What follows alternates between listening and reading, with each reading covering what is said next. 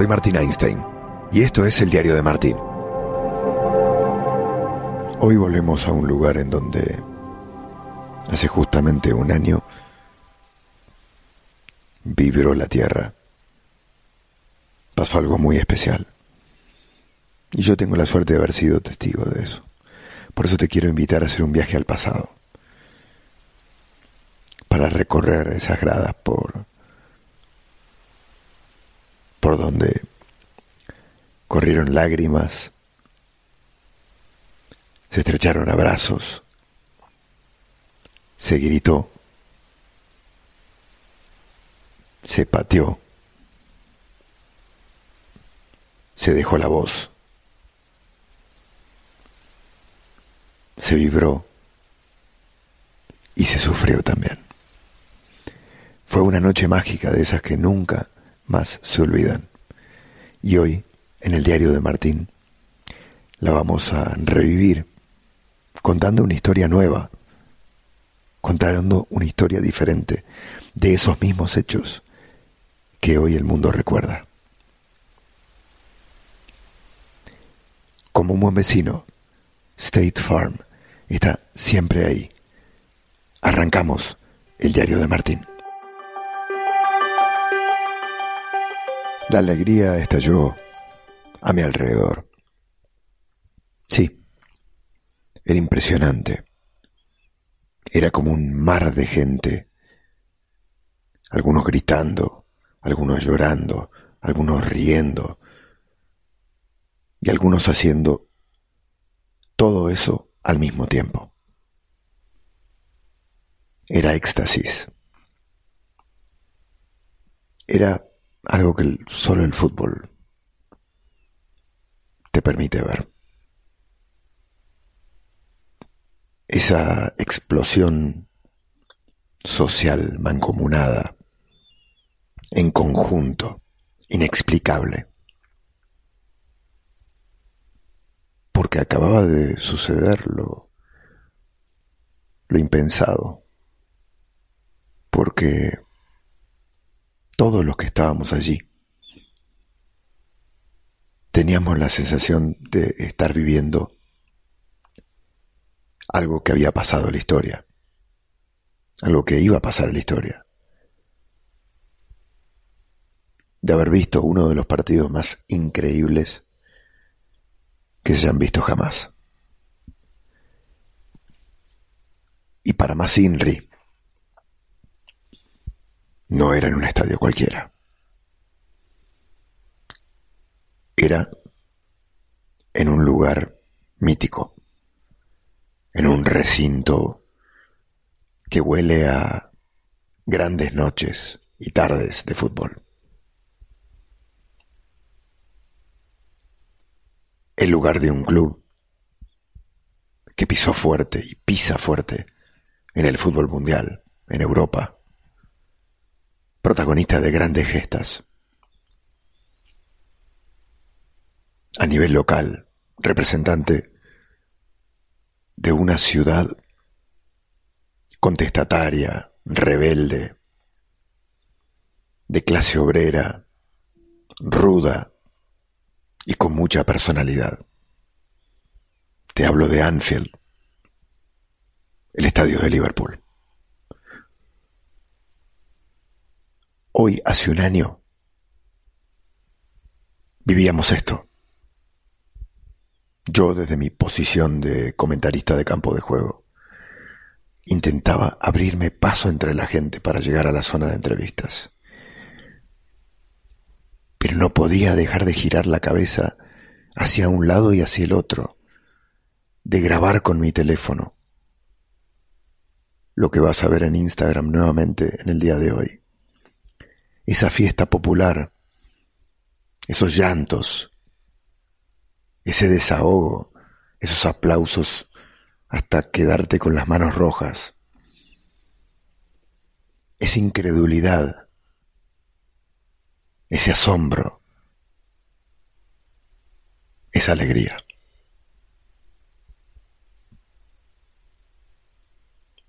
Esa hinchada es única. Lo supe aquel día. O por lo menos lo confirmé. Es única cuando suena el You'll Never Walk Alone. Es única cuando te pones a hablar con los hinchas, fuera del campo.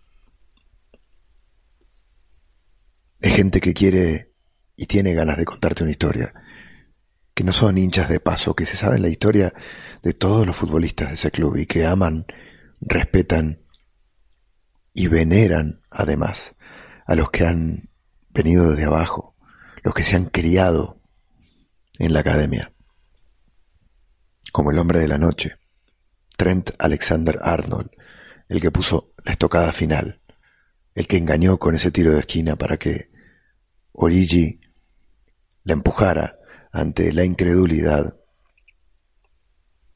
y el desconcierto de todo el Barça que había capitulado, que no estaba allí, que nunca había estado, que empezó a perder desde que saltó al campo de juego. Si fue un partido en el que el Liverpool lo convirtió en una batalla, lo puso en el lugar que quería, lo llevó hasta el final de la manera que soñaba, también fue un partido en el que el Barça se desmoronó. Demostró todas sus flaquezas, su fragilidad, esa que ya había mostrado en Roma, esa que también había aparecido en París. Claro, luego se olvidaron de aquel problema porque el Barça volvió y en el Camp Nou le remontó al equipo en aquel entonces de Unai Emery, con un Neymar espectacular aquella noche, jugando para el Barça, su último año en el Barça.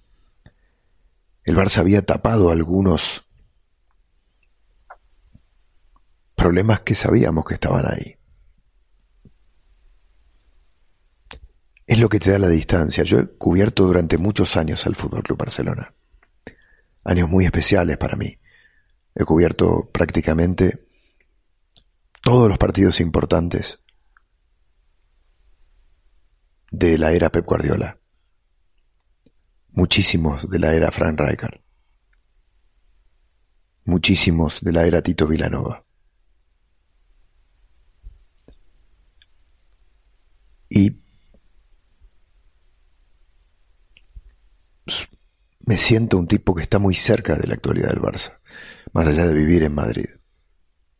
Muy conocedor de cómo es el club, cuál es su idiosincrasia, cuál es su forma de pensar y también cómo funciona su entorno. Y me llamaba la atención, a pesar de conocer esto, la euforia que existía en muchos colegas por el amplio resultado que había obtenido el Fútbol Club Barcelona en el Camp Nou.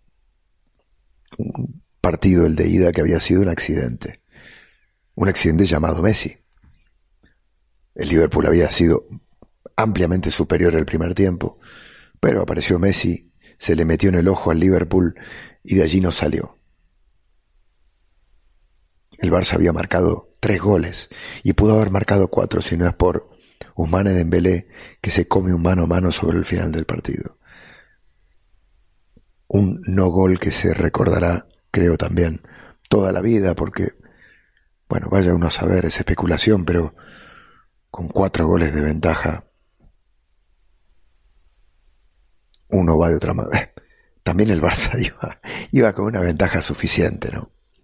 Pero lo que te digo, estaba esta sensación en el aire de que un viento fuerte a este Barça, a este grupo de jugadores, lo tumbaba. Por eso te digo que el Liverpool hizo un gran partido, pero también encontró a un Barça que está para el diván, y está para el diván hace rato. Le ha pasado lo de París, le ha pasado lo de Turín, le ha pasado lo de Roma, le ha pasado lo de Anfield. Se apaga este equipo. equipo de futbolistas espectaculares. Digo, el problema del Barça no es futbolístico. No lo es. No busquen por ahí. El problema del Barça es psicológico. Es de fragilidad mental. Y de no entender que el primer paso para recuperarte de un evento duro, como caer de la manera que el Barça cayó en Roma, es reconociendo que tenés un problema, que es algo que el Barça no hizo nunca. Lo tomó como un accidente lo de Roma y se olvidó de lo de París y se olvidó de lo de Turín. Cuando uno no reconoce que tiene un problema y no lo trata o no intenta abordarlo desde algún punto de vista, eso que está debajo de la alfombra, que lo has puesto debajo de la alfombra, sigue estando ahí. Y aunque no se hable, que es peor todavía, y no se converse, los futbolistas son inteligentes. En algún lugar de la cabeza sabían que si les apretaban un poco los quebraban. Porque el miedo, cuando no se saca, va creciendo como un cáncer dentro de la cabeza. Y el Barça tuvo miedo en Anfield. Y no está mal decirlo. Al Barça lo venció el miedo, se apoderó de él y lo congeló. Congeló a los jugadores. El córner del tren Alexander-Arnold, que termina por matar al Barcelona, esos 15 segundos, son el ejemplo perfecto y puede ser traspolable a cualquier acción del partido, de cuando un equipo está viendo el final antes de que el final llegue. Si no era ese córner, iba a ser otra jugada. El Barça estaba roto, quebrado, deambulaba como zombie por ese campo de juego. Fue uno de los partidos más increíbles que yo he visto, por la calidad de los futbolistas que había dentro del campo de juego, por la forma de jugar de ese Liverpool, esa energía, esa velocidad, ese vértigo, esa precisión, esa confianza con la que jugaron, ese diente, ese colmillo, esa profundidad, ese creer que todo es posible, ese no darse nunca por vencido. Eso es Klopp. Ese partido fue una bisagra para Liverpool. Hay un antes y un después. El Liverpool es campeón allí, no en Madrid. Y a partir de ahí gana la Premier. Ahí se consolida el Liverpool intocable. Ahí se consolida el Liverpool intratable. El equipo que va a todas las canchas y gana. El equipo concentradísimo. El equipo con mentalidad de vencedor. Recordemos, este Liverpool era un equipo que había perdido finales, con un entrenador que había perdido finales. Finales de Champions, finales de Europa League.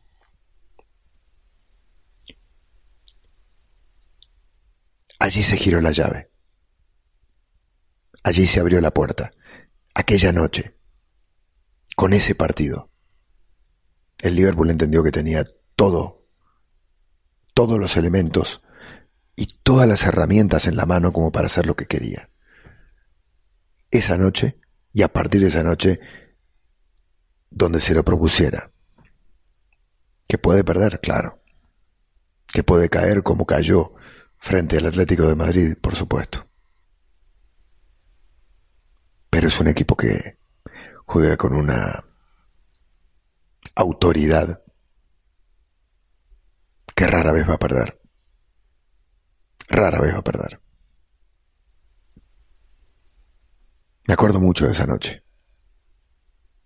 Me acuerdo, como te decía, de la confianza de los colegas, de que esto estaba hecho, y yo decía, cuidado, cuidado.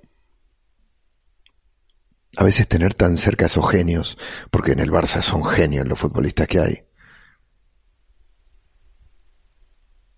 no te deja ver que hay un problema. Y de alguna manera compras de que tienen a Messi, a Busquets, a Suárez, un centro del campo espectacular, Piqué, un arquerazo. Este equipo es invencible. Esto es lo que envolvía al Barcelona que llegaba a Liverpool, que ya estaba hecho. Y yo no lo tenía tan claro. Se lo comuniqué a un colega, a Ricardo Rossetti. Tomamos una cerveza la noche previa en un pub de Beatles Quarter, que es el lugar histórico de la ciudad. Y se olía que algo podía pasar. Hace un año de esto. Quería viajar allí. Quería recordarlo. Me acuerdo que le pregunto a Klopp esa noche: ¿cómo haces para que tus equipos personifiquen tan fielmente tu personalidad? Es como si fueran una extensión de lo que vos sos, ¿no? Enérgico, directo, alegre, entusiasta. Y me acuerdo que Klopp zafó porque sabía que si no se iba a ir por las ramas, y había dado muchísimas entrevistas. Siempre es de agradecer, y Klopp es un entrenador muy atento. Trata de complacer a todos los periodistas que estamos allí, que en una semifinal, te puedes imaginar, son muchísimos, para tener un par de preguntas o un par de respuestas en nuestro micrófono de él. Y me dijo: no te puedo responder eso. Algún día voy a escribir un libro, me dice, y ahí voy a pensar cómo se produce este proceso de simbiosis. No me lo dijo así, pero este proceso de que la personalidad de un entrenador se plasma en el campo de juego. El equipo interpreta un guión que tiene que ver con algo muy parecido a lo que transmite su entrenador. Pasa mucho también con el Cholo Simeone. Son estilos totalmente diferentes, pero el equipo juega como es el entrenador. Tiene eso, Klopp. Lo recuerdo muy alegre, con sus gafas un poco empañadas del calor que hacía en los bajos de ese estadio. Y también recuerdo el gesto de Ernesto Valverde, de venir a hablar en una derrota durísima, de acercarse a nuestro micrófono, que creo que fue una de las pocas entrevistas que dio. Y de ser generoso en la derrota. Qué tan importante es eso, ¿no? No esconderse en la derrota, hablar, ser generoso, ser atento, ser profesional. Cuando necesitamos ayuda, no hay nada como un buen vecino. Por eso, cuando pienses en el seguro de tu auto y hogar, confía en State Farm. Mira, ahora mismo hay un agente listo para ayudarte, así que llámalo. Te brindará atención personalizada y te ofrecerá soluciones a la medida de tus necesidades. Contacta hoy mismo a un agente llamando al 1-800 State Farm. Qué bueno que ser un buen vecino no pase de moda, ¿no es cierto? Marca conmigo, 1-800 State Farm. Hablemos claro, como un buen vecino, State Farm está aquí. Fue una noche inolvidable. Recuerdo que volvía el otro día en taxi al aeropuerto y volví a ver el partido. Hay partidos que ves en tu cabeza muchísimas veces, en fotos, en imágenes, en sensaciones. Fue una montaña rusa de emociones ese partido en el estadio. En la piel lo sentía de esa manera. Fue una cosa increíble, muy especial, y seguramente uno de los mejores comebacks de la historia del deporte. Por eso pasó un año y hoy todo el mundo habla de ello, y yo, que fui un testigo de ese partido, que estuve allí, que lo viví, que me emocioné, que percibí las sensaciones que volaban en el aire en ese estadio de Anfield, quería volver a revisitarlo con vos. Contarte mis sensaciones a un año, porque es interesante, ¿no? Uno puede contar tantas veces unos hechos, pero cada vez que cuente esos hechos serán una historia diferente. Porque la mirada será diferente. Porque hay factores que la cambian. Por ejemplo, el paso del tiempo. Hace un año yo seguramente dije muchas cosas, algunas similares a las que te dije hoy en este micrófono, pero muchas diferentes. El tiempo también te da una mirada diferente. El tiempo, la perspectiva, la distancia. Todos estos ingredientes convierten a un partido en millones de historias. Cada una mirada desde los ojos de una persona diferente.